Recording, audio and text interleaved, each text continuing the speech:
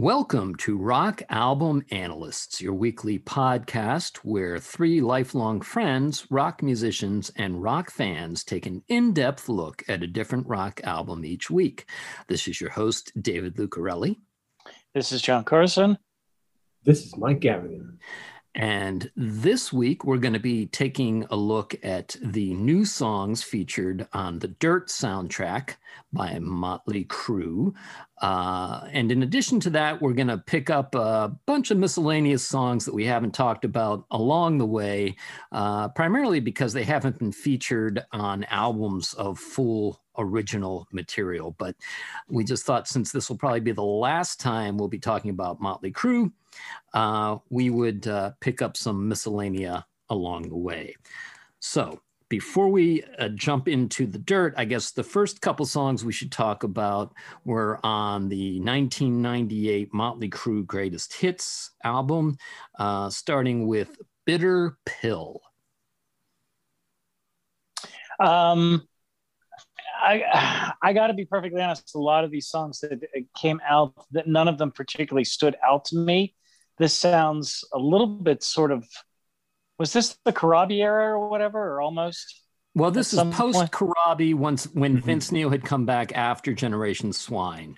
This is the one that, depending on how you read the lyrics, I think the most interesting thing about the song is that it can either be read as drugs being a metaphor for a woman or a woman being a metaphor for drugs. It kind of works either way. Right, yeah. Okay, that's exactly what I got from it. Yeah, that's about all I took from it. It really didn't, again, it didn't stand out to me like in any way at all. Like I don't, you know what I mean? Even my notes, I didn't really think of anything to write down about it. So Mike, tell me something about it that I missed.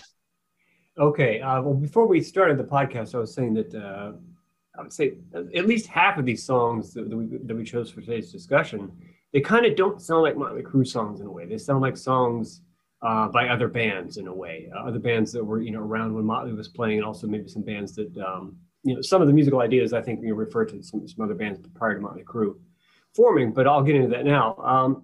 This song is one of the songs that doesn't really sound like Motley Crue to me. I like the chord changes. The ascending sort of half-step chord changes are cool. It's good, built into the chorus.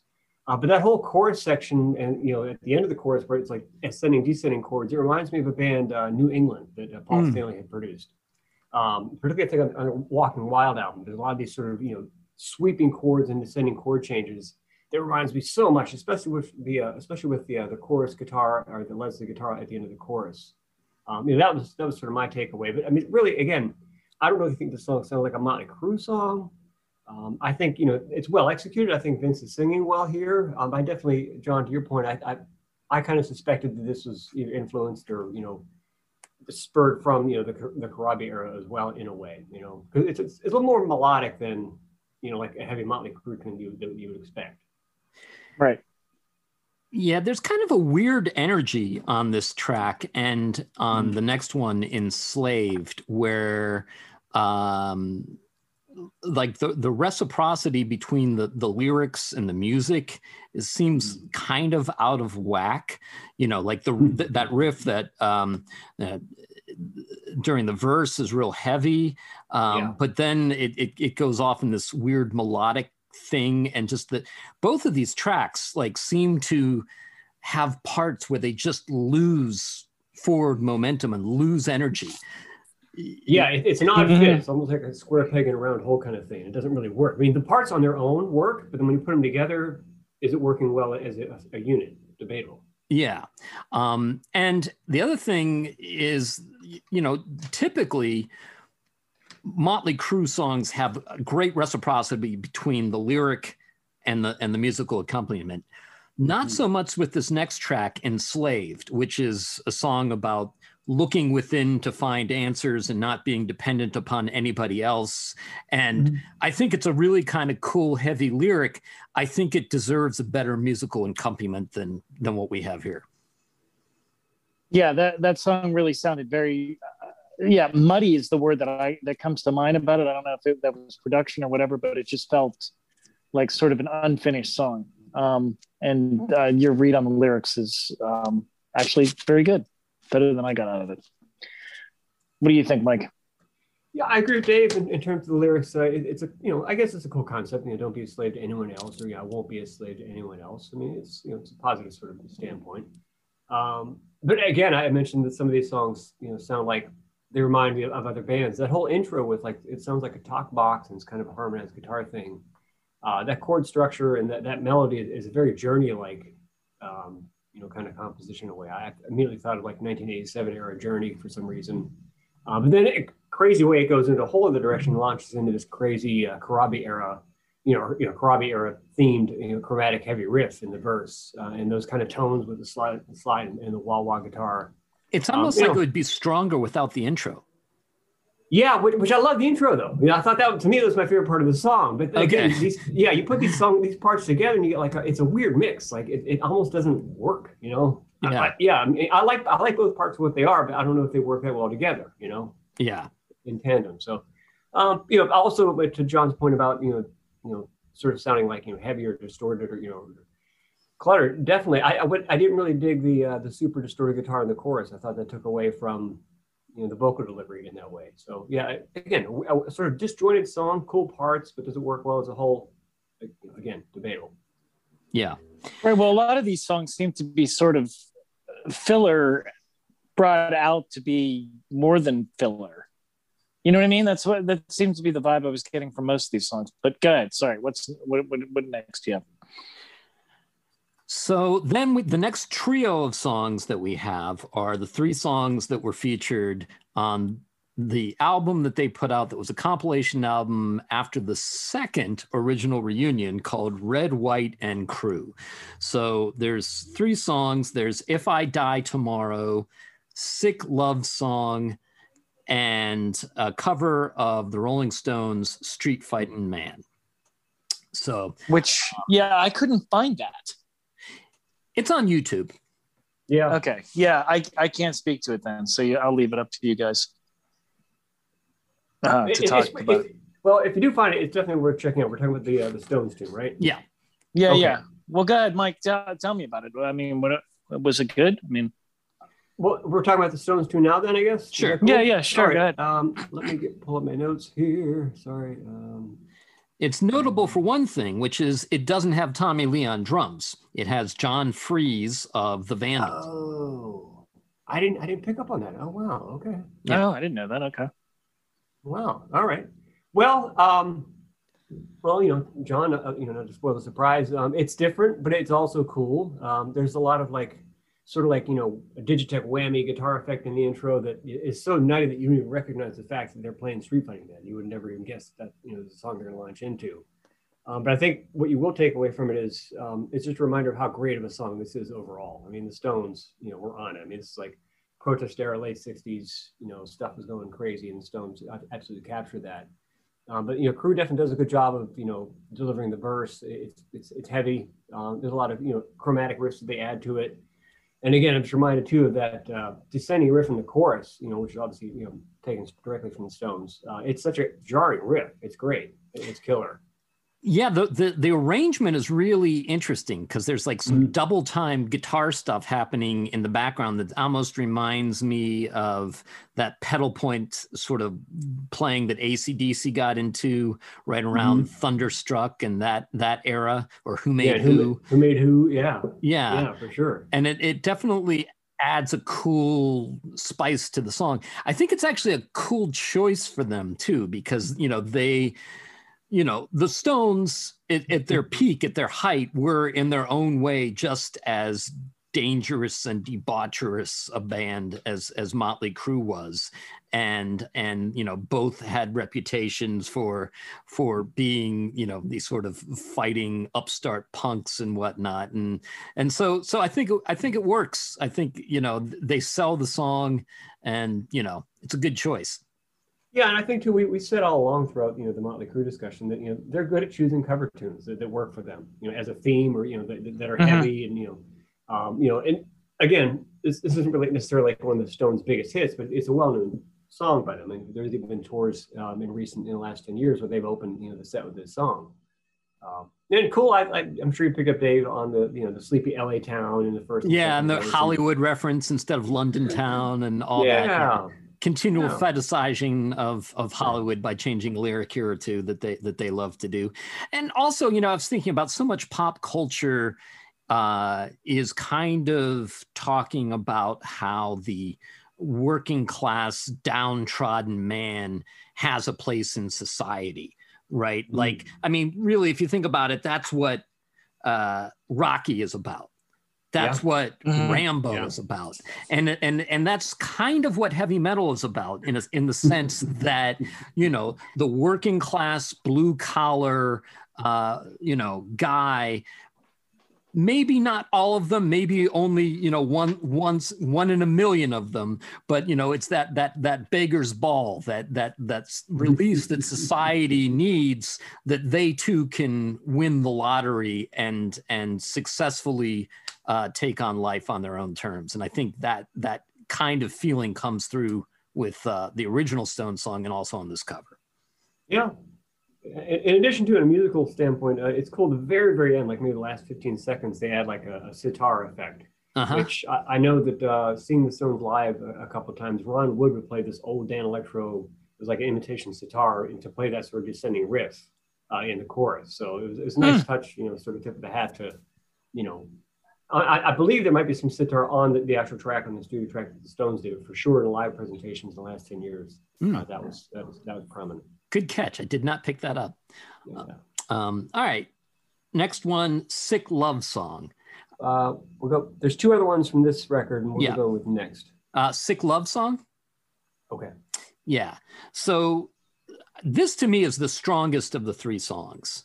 And I think this one actually, the verse is probably stronger than the chorus. If there's one thing, like the chorus is okay, but the verse is pretty kick-ass.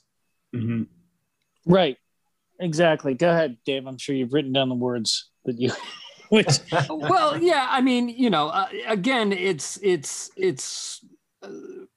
kind of a self-reflexive thing, talking about how this song could be the anthem to a diseased relationship that's dysfunctional.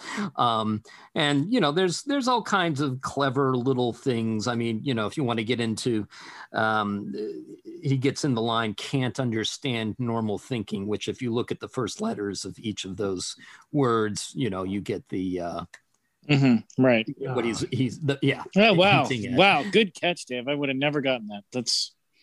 I'm not even being facetious. That's wow. Yeah. Okay. Yeah. But it's a cool song. It's Vince Neil. Once again, they've sort of morphed into this almost pseudo rap thing.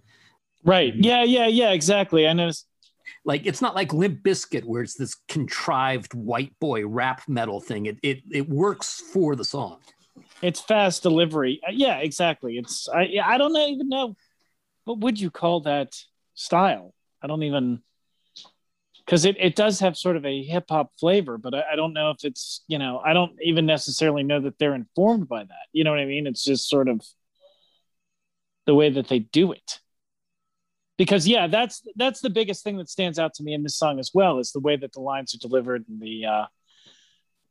even the chorus itself is kind of catchy, and this is the one song that I would expect to see elsewhere. You know what I mean? Rather than just sort of a one-off filler kind of thing. Yeah, and they did play this live on the tour. Oh, they do play it live? Okay. Well, they did. They don't anymore, but Mike, your thoughts about Sick Love Song? Yeah, there's a couple of things. Particularly towards the end, where they do that sort of repeating, the more that you do, the more that you do it. That's like a Beatles. It's like Within You, Without You. There's some late 60s Beatles song that has that kind of phrasing. To this minute, I can't even think what that song is, which is ridiculous. But again, I mentioned before that some of these songs don't necessarily sound like Motley Crue songs, or they sound like songs from other bands. I mentioned previously in other podcasts the band Brother Cane. The chorus totally reminds me of Brother Cane, Seeds era sounds in terms of the riffs and that cool like breakdown between like the G and the A chord, and it goes back to the main riff. It's kind of like yes, this is Motley Crue, but are they drawing from other bands that were around at the time, and drawing from the Beatles as well? It's a cool interplay of influences in a way, and I think this is definitely one of the better songs on the record. But again, does it really sound like a Motley Crue song? I don't know. I can't, but I like it. It stands out. It's a strong track. I would actually argue it sounds more like a Motley Crue song than this next song, If I Die Tomorrow, which has a co-write by pop punk band Simple Plan. To me, this song just sounds like a generic modern rock song that like a record label would say, you guys need to do this because we need a hit. Right. Yeah, exactly.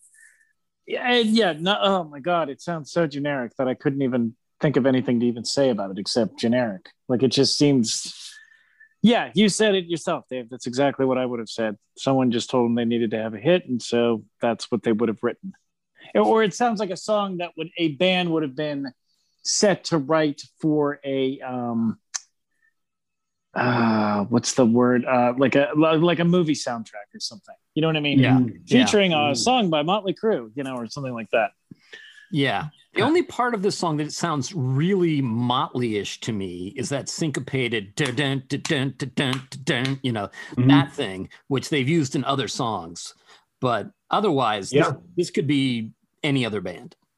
Yeah, it really could be. I mean, it could have been, insert band name, Evanescence or whoever, with that sort of, the fourth on the bottom of the, the major bar chord. I mean, it's they're above it. They're capable of writing better riffs than that, and just, they're beyond it. But I try to find something positive in it.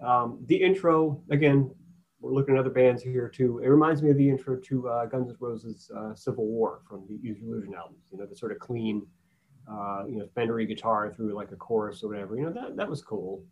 But again, the chorus sounds like any other sort of, if you want to call it like a goth rock, type band of the era. But also too, I was thinking about this. This song also reminds me of, at first doesn't say like a song on, Paul Stanley Live to Win. Okay. Sort of the sweeping chords kind of thing, and the weird kind of bottom end of the chord and stuff. And then I thought, wait a minute, between this and some, obviously not this song, but other songs, John Five is involved in writing songs, at least on the soundtrack stuff. So that made me rethink of the Live to Win stuff, and how sometimes you go back and listen to it. It kind of made me want to revisit that record as well. So always fun to rediscover records through our discussions. But for sure, this this could have been written by anybody else, and it absolutely does not really sound like a Motley Crue song.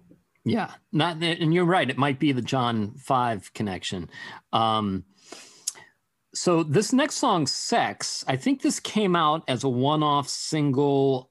I want to say it was either Crewfest 1 or Crewfest 2. It was just like a fun summer, like one-off thing that they did. But your thoughts on it, John? I didn't. I wanted it to be more. I figured if any band could write a song about sex, it would be Motley Crue. And it seemed to be sort of like a generic sex sells, and we know that sex sells, you know what I mean? And it drives everything, and, that kind of stuff. I mean, it seemed almost sort of cliche. Musically, it's fine. It sounds a little modern rockish for when it came out. You know what I mean? It doesn't sound particularly super Motley Crue-ish, but I expected more, but I wasn't totally disappointed with it. Like, it's one I don't skip. You know what I mean? Like, the music itself is a little of its time, but I still, I don't hate it. You know what I mean? But I sort of expected more. I figured Motley Crue's going to write a song about sex. It's going to be, the greatest epistle I've ever seen. And it just didn't rise up to it, especially if you're going to name it that, but I don't know. Go ahead, Mike. What do you think?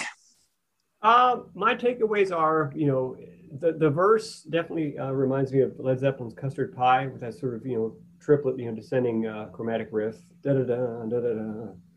The chorus reminded me of Kiss, again with like big sweeping chord changes and a descending riff at the end of the chorus. I don't know. I thought, they're influenced by Kiss, and who isn't? So, and especially to the bridge, the oohs kind of thing. They're very Kiss-like as well. Mm-hmm.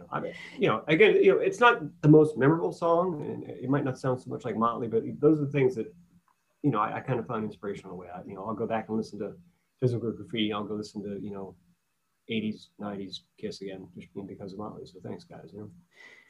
Yeah, it's a little disposable. I do like the line, "This is not a new religion."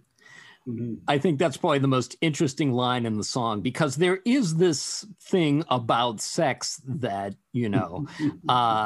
obviously every generation thinks it's the first generation to discover it. And there's that kind of self-deception that's necessary, because if you think about previous generations that you're related to having sex, you'll never want to have sex again. So, right? I mean, yeah, exactly. So there is that weird kind of disconnect. I think it's a kind of a fun debaucherous song, and that riff in the verse is a little generic, the like thing. Yeah. But it's got some space to it. That boom thing is an interesting variation, I think, of the sort of thing that Kiss or Led Zeppelin would do. It's played a little bit differently than I think either of them have actually done. Yeah, that's very similar to In the Light, again, from Physical Graffiti. Yeah, it's similar, not quite the same. And that hook, that whoa, that thing. Yeah. I was trying to think what that reminded me of. It's the Banana Split song. Oh. Right. Yeah. That's it. I was thinking Kiss. La, la, la, la, la. Yeah. All right. Well, that is certainly a new religion. Yeah. Yeah. Which, hey, again, that's another great song. So if you're gonna, steal from the best. Yeah. Right. Exactly. Yeah. And the last thing I'll say about this song is I just saw my friend's band Gay-C-D-C play at the Eagle, which is this gay rock club in Los Angeles. And it strikes me that the whole thing of bands like Kiss and Motley Crue, largely derives the whole hedonistic attitude, kind of like anything goes and complete and total decadence and self-indulgent, is completely co-opted from gay culture. And if you look at like the fact that the guys in Kiss were essentially surrounded by gay men, between Sean Delaney and Neil Bogart and just Bill Coyne. It makes sense. It kind of fills in that last little blank bit where you're going like, where are they getting this from? And then you go, oh, I see. Yes. Yeah. And they went to the gay S&M shops to get the leather and the chains and and as they were doing that, they were picking up on some of those attitudes and applying it towards heterosexual middle America. Absolutely. On a similar note, Dave, I just did a show this past weekend with the Claws. Again, we played Melly Sugar Mill, and the opening band that opened to us was a band called the Cocks. Uh-huh. It was the same kind of thing. Like, you can just read into what their theme is in terms of their songwriting. But it was great. But like when I got there, it was this whole like friendly, like almost like party vibe. It was obviously things are reopening, and it's a little scary because there's a lot of people in there. But literally, you couldn't fit another person with a shoehorn. But everyone was there to have a good time. Everybody enjoyed the opening band, and everybody stayed for the rest of the bands. It wasn't like one of those things where we know shows in Los Angeles where you see your band and you bolt and you go do something else. Right. It was like it was a hang. It was cool, but again, there's definitely that. It's a vibe. It's definitely it's a community as well, and it was cool to see that in a live situation. Yes, and it is alive and well within that subculture. Happy to say. Absolutely. Yeah. So, all right, All Bad Things. I like the thing that it's sort of a self-reflexive song about themselves, stating that eventually they're going to die, it's not going to be with a whimper. It's, even with that opening line that just says, if we start being, lame, we're just going to break up and that kind of stuff. So I actually kind of liked this song. This is one of my favorite ones of this set that we got. I like the riff is pretty strong. And again, I like that sort of self-reflexive part that isn't too romanticized. You know what I mean? I know it also talks about relationships ending and things like that, but it seems to be sort of a self-reflection on themselves. Like once it, they're talking about themselves being bad, as in sort of evil, but also like if things go wrong or get rotten, which they are maybe. I mean, it was definitely, it works on a lot of different levels. So it was actually, I think, a really clever song. Good, Mike. What do you think? I agree. Yeah, I like where it was going from the beginning. But again, once it got into, I guess overall too, I should say, I thought this was really a strong vocal take by Vince. I think a lot of the vocals on these tracks by Vince are strong. But I think, the chorus kind of reminded me of like an Alice in Chains or, Kiss Carnival of Souls kind of thing. But for me, the coolest thing about the song was the bridge. I like, the string sort of sounds over these cool chord changes in the bridge. That really stood out to me. But yeah, I agree. In terms of the theme, it's a cool way to interpret a look back, if you will, and whether or not they want to look forward. Yeah, I mean, I think its power is a little muted now by the fact that they didn't end when with the farewell tour, but right. But it's a catchy song, and it's a song that I love the line about we were the bottom of the food chain, because that is a great line. Yeah. Honesty there. There's another line where he says, we never said we loved each other after all, that kind of strikes me as being, somewhat a rewrite of history. Back in the day, they certainly made a big deal out of their brotherhood, and somewhere along the line, they've rewritten that to, that they all hated each other all. I don't think that was always true. I think that's just kind of what bands unfortunately tend to evolve into after a period of time, particularly those guys. But I have a fond memory too of, my son, who I think was 6 years old or something like that when this song came out, and he loved it. He was singing along, and to him it was just like, yeah, all bad things should die, not right. Yeah. Not even picking up on the wordplay of all good things must come to an end, all bad things must die as well. But it's definitely, it captures Nicky's playfulness with lyrics, and it works. It's a song I wouldn't mind if they pulled out live, because I think it sounds good live and sounds good on the record. Yeah. So, okay, before we get on to the dirt, we challenged ourselves. We're going to pick one song from Demonic and Supersonic Relics each, and we're going to talk about it. So, right. John, you want to go first? I picked Monstrous, and there's really not, aside from sort of, it almost sounds unfinished, but it kind of has a clever couple of lyrics in there about, throwing stones in glass houses and things like that, but it almost feels like an unfinished idea of a song. And I really, I kept trying to listen to it to come up with something clever to say about it, but I can't really, it was too short. You know what I mean? It just seems like a sketch of a song. Like, it doesn't seem like there's really anything that stands out about it. And I really wish I had more to say about it, but that's all I can really say. Well, the one thing that's interesting about it is I think the final line of that song is, I get sick at the state of rock, right? Which is a very hip hop influenced kind of lyric, because so much of hip hop is talking about how terrible other hip hop is. That's not your hip hop, right? Yeah. Yeah. Good point. On that note too, that is totally from LL Cool J, I'm That Type of Guy, right? Yeah, okay. Right, which is from The Wizard of Oz. Well, that too, yeah. Right. Hip-hop. Yeah. Which actually, funny that we'll go back to this here. There's a Wizard of Oz reference in Enslaved too, when he talks about click your heels together three times. Yeah. The ruby slippers, right? So obviously, somewhere in there, Nicky, probably a Wizard of Oz fan. Okay. Yeah, somebody got the Wizard of Oz DVD for Christmas that year. Yeah. No, I agree, John.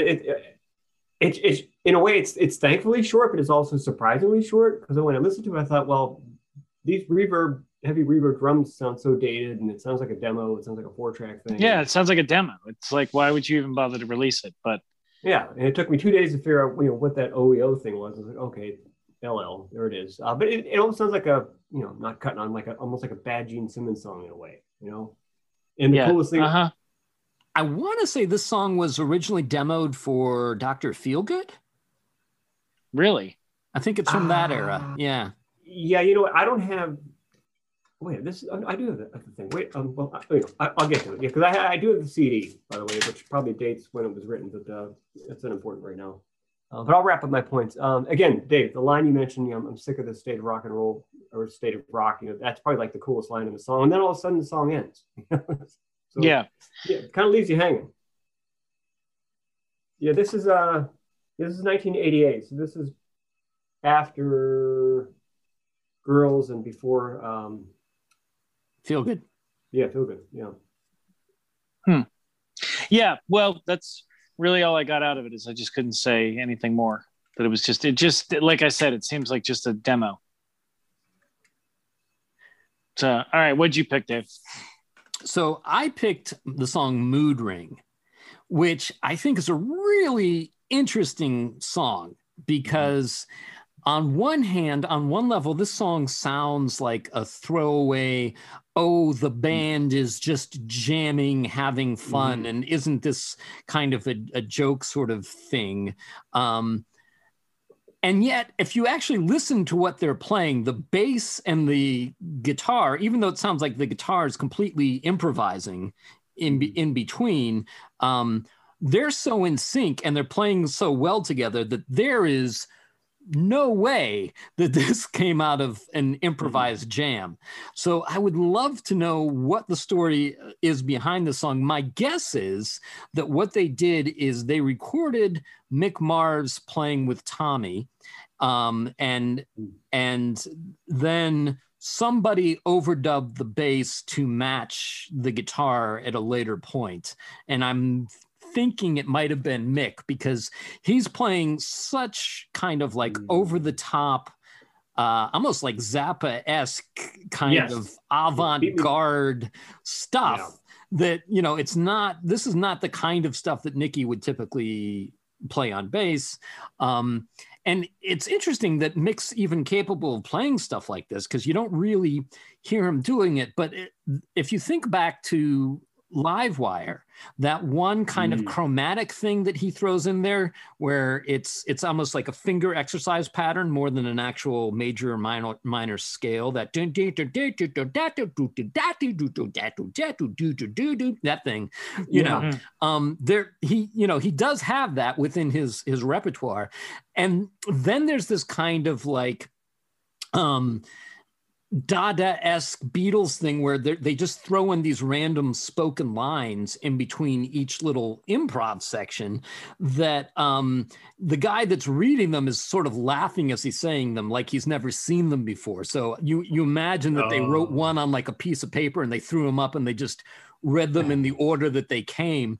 But it's really kind of, again, very Zappa-esque, right? Yeah. Name checking, Charlie Manson is my hero.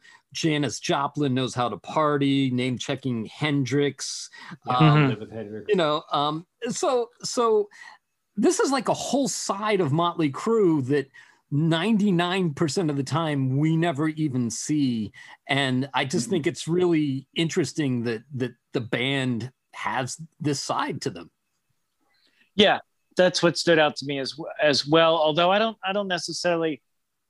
That's funny you say that because I can't even stand to listen to the song. You know what I mean? I don't even like the lyrics that they're saying. You know what I mean? It seems almost trite or cliche. You know what I mean? To be name checking who they're name checking again. But that's funny. Now you're going to make me want to go back and listen to it because I never really took it seriously at all. Huh? Interesting. All right, Mike. What? Yeah, good. Yeah, it's definitely easy to dismiss as just a throwaway track, but it's a very sophisticated and complex and clever arrangement in a way, and to the point too where there's a sense of humor to it. In a way, it's almost like, again, like you said, Dave, it's almost like somebody said, "Okay, let everybody throw like a line and throw it into the pot. And we'll pull it out, and you read it, and that was it." And you can hear them laughing. Yeah, when they're reading some of these lines, it's great. But I also love the fact that I sort of call it, to me, California natives have what I call an LA California accent, and you can hear that throughout this track when they're reading these lines, man. It's so great. I love it. But for sure, Dave, absolutely, you picked up on the Zappa thing for sure because I was going to say the same thing. But again, in terms of just the sophisticated arrangement, even when they say, I'm going to live with Hendrix, like right after that, they go into that sort of flat fifth intro to Purple Haze. Uh-huh. So it's way deep, and there's so much more to delve into this thing. And the more you listen to it, I think the more you're going to take away from it. It's cool. I like the song a lot. It cracked me up, and I'm sure it was a lot of fun to do, but I'm sure it's also a lot of work. But it comes off as a way like to say the band's blowing off some steam, and this is what we're going to do. But there's a lot more thought behind it. And it's so creative. I love it. Yeah, you wonder about the line, "I sold a light bulb to Rat," right? Yeah. Yeah. Because I have two theories about that line. One is that they built a drum riser that had light bulbs in it that at one point they ended up selling to Rat.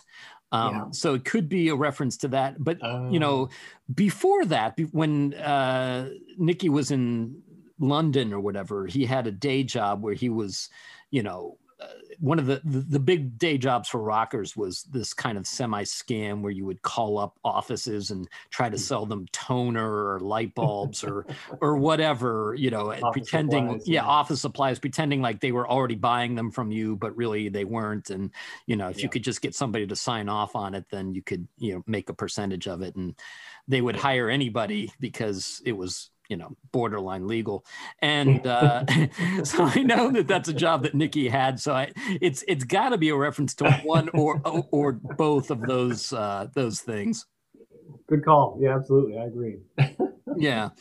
Okay. So what song did you choose, Mike? I chose So Good, So Bad. And the reason for doing so, let me pull up the notes here again, kids. At first, I thought this sounded like Too Fast for Love era crew, but then I looked at the liner notes, and it's definitely, I think, around the era of Theater of Pain, or I'm sorry, like between Shout at the Devil and Theater of Pain. And I chose this song too because the tones sound like that era for sure. And the vocals, it sounds like old Motley Crue. We're talking like really early Motley Crue before they got more sophisticated in terms of production and stuff. And I like the fact too that. This also kind of sounds like a demo, but it sounds like a demo that was recorded in the studio. And I love the fact that when you listen to it with headphones on, it sounds like you're in the room with those guys, and they're just blasting out, man. There's microphones are overloading, and it's cranked. Wouldn't you love to be in the studio with these guys when they're laying down a backing track? It'd be so killer to hear. So for me personally, I loved hearing. It sounded like a band, being a band, playing together as a band, and it was cool to just have this little time capsule, of the classic era Motley Crue. Yeah, I think the reason why this song never made it onto a real album is because it's not especially melodic, especially the verses. Vince is kind of just hanging on the notes of the implied by the chords, but it's not particularly memorable or catchy. No, yeah, and again, too, you guys know sometimes my reasons for liking a song might not have to be the fact that it's got a great melody or great lyric. But either way, it's cool. It's of the time. It's of the time period, and I enjoyed hearing that. It just sounds like Motley Crue should sound, which is full blast, full volume, and cranking out. Yeah, and good luck trying to find those lyrics online because they don't exist. Well, I was going to ask you guys. I know the lyrics are in the Dirt soundtrack. I don't think they're in Supersonic and Demonic Relics, but are they in Red, White, and Crew or the Greatest Hits? That I'd have to double check. I was just thinking about that song specifically. Oh, okay. Yeah. So the last original release by Motley Crue, the Dirt soundtrack that accompanies the Dirt movie on Netflix, contains 4 new songs. It was released on March 22nd, 2019, produced by Bob Rock and also Dave Donnelly. And the first song, the single, I guess you could call it, The Dirt. It sounds like they're writing to the time period that it's released in. The appearance by Machine Gun Kelly, or Machine Gun, is that who it is? Machine Gun Kelly, that rapper? Yes. White boy rapper? Yeah, okay. He plays Tommy Lee in the Dirt movie. Right, is done. Is kind of interesting, but not, I find it kind of over the top. The one interesting thing, I like the idea of what dirt is, you know what I mean? That kind of stuff. Give me the information that is, the bad stuff or whatever, which I find kind of interesting. What I find interesting about this collection of songs is it appears that it's 4 songs, right? 4 songs, yes. Yeah, that 3 of them are rewrites of this song. I mean, they're all. I mean, that's not what I'm saying. They're all the same song. They're all thematically the same song, and it's almost like, well, why didn't you just spend more time fleshing this song out? Maybe lose Machine Gun Kelly and add something else to it. You know what I mean? But well, so actually, it's interesting that you say that. They wrote 9 songs for this release that were all called The Dirt. 9 different songs, and then they whittled it down to these 3, and any one of these 3 songs could be called The Dirt, but they just ended up changing the title of the other 2. Yeah. So like, I don't get it. I don't care.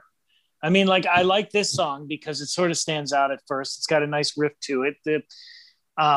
You can't listen to it in a car with an 11-year-old, because I immediately, as soon as he goes, big whatever, I'm like, okay, this one isn't suitable for you. And, oh yeah, that last line. Yeah. So I'm like, okay, we're done. So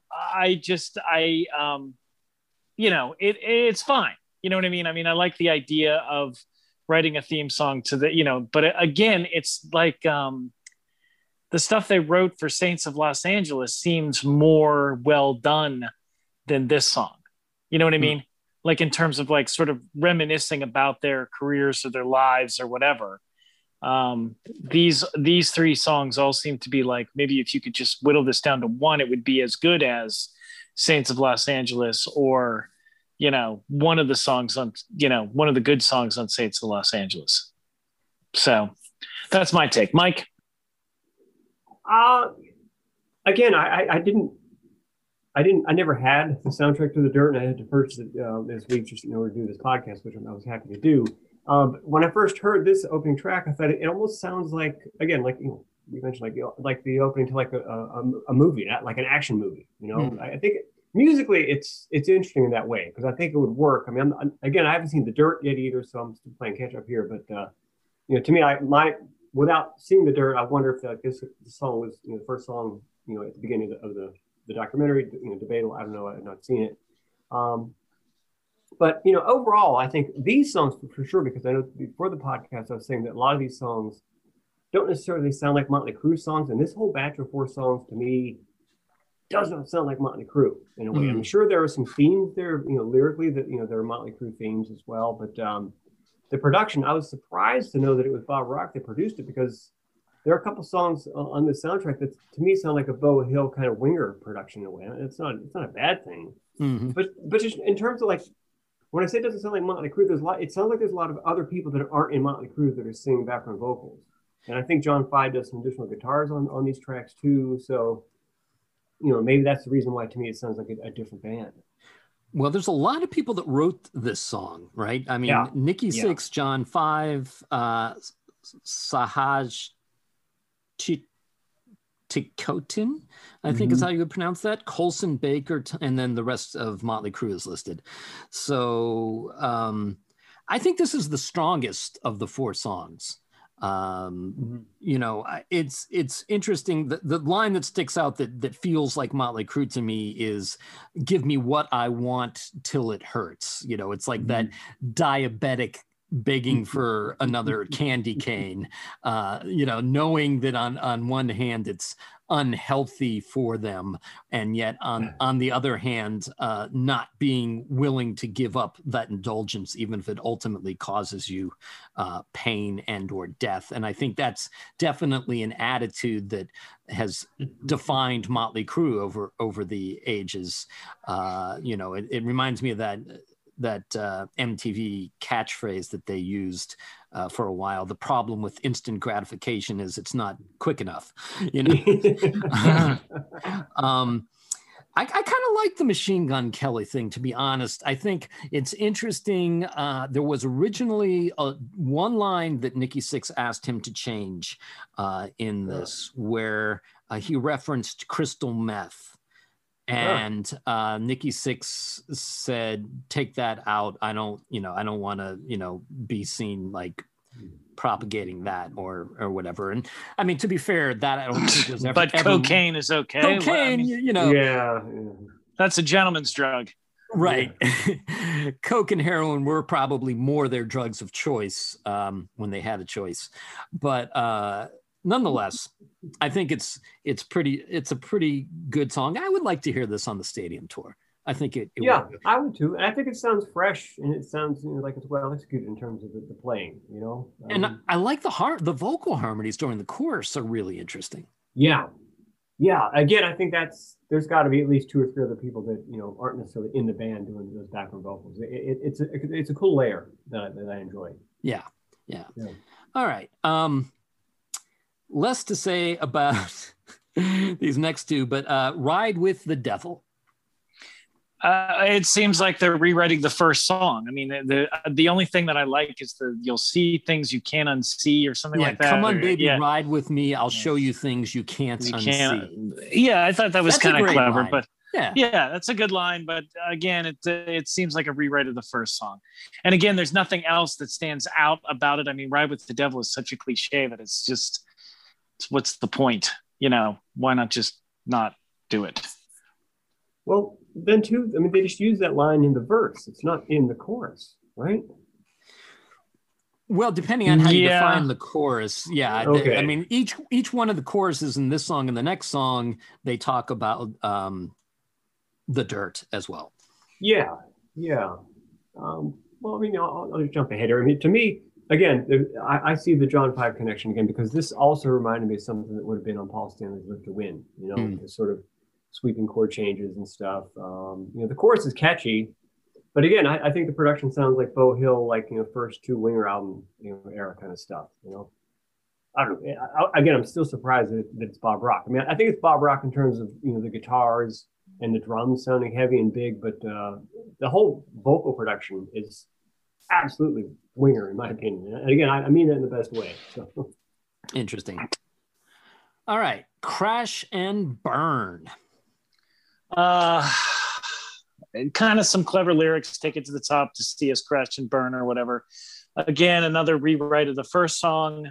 I like this one. It's a little catchier than the Ride with the Devil or whatever, but other than that, nothing else really particularly stands out to me. Mike? Yeah, let me grab my notes here. And I like the sort of edgy tone of the guitar at the beginning, and the sort of panning, intro effects are cool.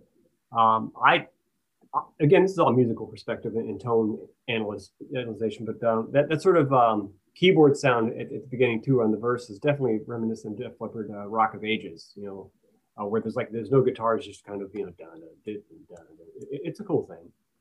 Again, this chorus reminds me of something that either Kiss would have done or Paul Stanley and Live to Win, or even Def Leppard from their later records, in the 90s, with these big sweeping chord changes and stuff. And I think the breakdown with the loops, again, that's a dated concept right out of the gate. They could have avoided that.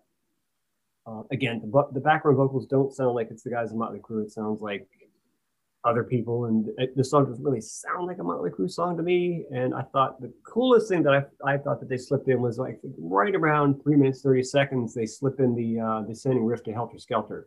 Oh yeah, good point. It's tucked in there one time, and they never repeat it, but it's a cool little enhancement. Yeah, good catch, Mike. I think you're probably right. I mean, John 5 is a huge Kiss fan, so absolutely the fact that some of that influence of some of his influences would show up in a song like this, to that point too, I think he plays on a few tracks on the Live to Win record, right? Yeah, I think so. Yeah. I kind of like the chorus, the I'm so alive, I don't know why I had to crash and burn, is kind of interesting lyrically, but again, I think these 2 songs are sort of also rans that weren't overall as strong as the Dirt. And then finally we have the cover, Like a Virgin. Which actually is the thing that became the most interesting to me. on this album because one, it's actually kind of a clever choice of a cover, because it perfectly works for Motley Crue, because if anybody's not a virgin, it's them. Right. And it sort of, I think it comes at the end of The Dirt, which is sort of like, this is when we're being reborn. You know what I mean? Ah, that's interesting. Yeah, I hadn't thought of it. Yeah. But then what's even weirder is this is a song that was in direct competition to them at their very beginning as well. Would they have admitted that they liked this song back then? You know what I mean? Like it takes a strong man to realize, that by your senior year of college, that Madonna really did write some great songs. You know what I mean? But not this one. This is written by two other guys, but yeah. She sang. I know. But I mean, in terms of the stuff that she wrote, or I mean, the stuff that she performed, I remember getting the Immaculate Collection as like a gift and being like, this is actually really good, and sort of being surprised that, because, of course, no self-righteous rocker ever admitted to liking Madonna. But so I found it really kind of an interesting, an interesting choice, like a really interesting choice, to sort of like say, oh, we're all part of the same family. The significance or reinterpretation of the song, I liked it. I actually thought it was the most interesting thing on the whole collection, the new stuff on The Dirt. What do you think, Mike? I agree, John. This is probably my favorite new song that was on the Dirt soundtrack, and it's not because well, either way, I'll just say it's to me it's my favorite song on the Dirt soundtrack, that was new. And the reason for that is I think it's certainly up there in terms of key for vocals, and I think Vince did a great job at it. It always sounds like Vince, in his prime vocally. But it's always cool when you listen to a cover tune and you're reminded of how good that song is. I mean, no matter what anybody thinks of Madonna or whoever these guys are that wrote the song, it's a well-written song. It's a great melody. It's catchy as all hell. The pre-chorus is a great build into the chorus. That chorus structure is badass. It's dramatic. And then you got like all these minor chords in the chorus, which I didn't realize that, those are minor chords, which is kind of, again, a weird thing to put into like a chorus if you're writing like a pop song, but it works. I just love the fact that now I'm reminded of how well written this song is. Whether it's recorded by Motley or Madonna or whoever, it's a well written song, and you can't take anything away from that, in my opinion. Yeah, it's an interesting arrangement, the way that they take the chorus into kind of a halftime feel, which I think works. And actually, I think there's a lot of parallels between Madonna and Motley Crue in terms of their career. I think that, in that Motley Crue in some ways is the definitive band of the 80s hard rock LA metal scene. Madonna was the definitive 80s pop sex symbol. And I think both her and Motley Crue were able to become that and stay relevant for a really long period of time by reinventing themselves both musically and visually every 2 years, every time they put out a new album and a new tour right out the gate. And, whether or not, Madonna's music personally speaks to you or not, you can see that both Motley Crue and Madonna used similar approaches to last longer and be successful for a longer period of time within that sphere than a lot of other bands were able to. Yeah. And too, obviously, the bands, that were, popular in the 80s and released, things on vinyl at the time. And being a record collector, anytime you see a Motley record on a shelf in a record store, at least, original press, or a Madonna record on the shelf, original press, those things go straight away. So they're still immensely popular to this day. So. Oh, yeah.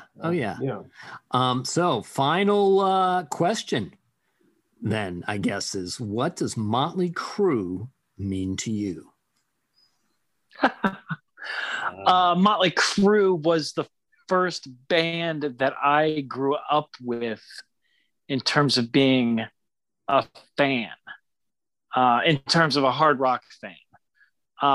Kiss had a back catalog that I had to jump into. Just about any band that I really liked at that time, but they were the first one that really spoke to me. They were the first ones that, you know, they were a new band that I could see on tour. You know what I mean? Having just put out like a second album rather than Kiss was, you know, 9 albums in or 12 albums in by the time I saw them. I think they definitely fulfilled all my, they had a nice balance between, I mean, they had a nice understanding of the male power fantasy that, you know, supposedly we were all keyed into at the time in terms of like sex and freedom and fighting authority. They were, well, I'm going to let you go, Mike, because I don't know where else to, you know what I mean? I'm sure there's plenty more stuff I could say, but go ahead, Mike. I'll say this: when they're at their best, they definitely do well with the less is more approach. You know, they're such a strong unit. I mean, it's really 3 guys and a singer. You know, you've got such a great rhythm section, and you got mixed, you know, underrated guitar playing, in my opinion. You know, he's such a mature guitar player compared to some of the other, you know, people that were, you know, that he was playing with at the time. You know, Nicky's just the coolest looking guy in rock and roll. I mean, there's a lot of good looking guys in rock and roll, but Nicky's just the absolute coolest, man. You know, he looks cool. He could look cool washing the car, you know, he's a badass. But, you know, the bottom line with Crue is, I think what it means to me mostly is just, yeah, write a good song with less is more, have a good melody. And my favorite thing about Motley Crue is, you know, that sort of volume and power, you know, that they always exude and execute. I can't wait to see them on the stadium tour next year, because I need to experience that again. You know, there was, again, the 89-91 tour that I saw was, you know, one of the loudest shows I've ever seen in my life. And I'm sure hoping to see that next year, man, because that jarred me, man. And that was like, whoa, these guys they're just badass. And it's only these 4 guys can sound like these 4 guys. So again, volume and power, well-written songs, and a great melody. That's Motley Crue to me. Yeah, I think Motley Crue is a band of 4 stylists. You know, nobody plays drums like Tommy. Nobody plays guitar like Mick. Nobody sounds like Vince. Nobody writes songs or lyrics like Nicky. And so, you know, and put them together and you have something that's bigger than the sum of its individual parts. And I think the reason why they've been around so long and are so relevant is because they can be appreciated on so many different levels. You know, if you just want to appreciate them as a big, dumb, fun, decadent Sunset Strip hair metal band, they can be that for you, you know. But as soon as you look just a little bit below the surface, there's all kinds of interesting, clever wordplay and interesting thoughts and subversive ideas and humor and things going on below the surface. So if you want to analyze them deeper, and if you want to look for deeper stuff going on, that's there too, you know. And no band, I mean, you can tear them apart and say, oh, there's other bands that are better musicians and whatnot, right? Or whatever. But, you know, no band put as much effort into each aspect of what they did. They wrote the best songs of that era. They put on the most interesting stage shows. They looked the best, you know. And, you know, there's a quote from Nicky. He said, "I don't think people will soon forget us because we are true to our art. We live it and breathe it. We are Motley Crue 24 hours a day. And Motley Crue fans are the future presidents, politicians, leaders, and critics of tomorrow." And I think that kind of sums up what they said that spoke to me and what I love about them. I do think that there was a period of time where they could have been the next Beatles. They could have been the next Rolling Stones. I don't think that they ever got there. I think there's a lot of unfulfilled potential, but I think that they're one of the all-time great hard rock bands and probably my second favorite band of all time. So I will be there on the stadium tour, and we thank everybody for joining us. Next week, we will be taking a look at Guns N' Roses' Appetite for Destruction.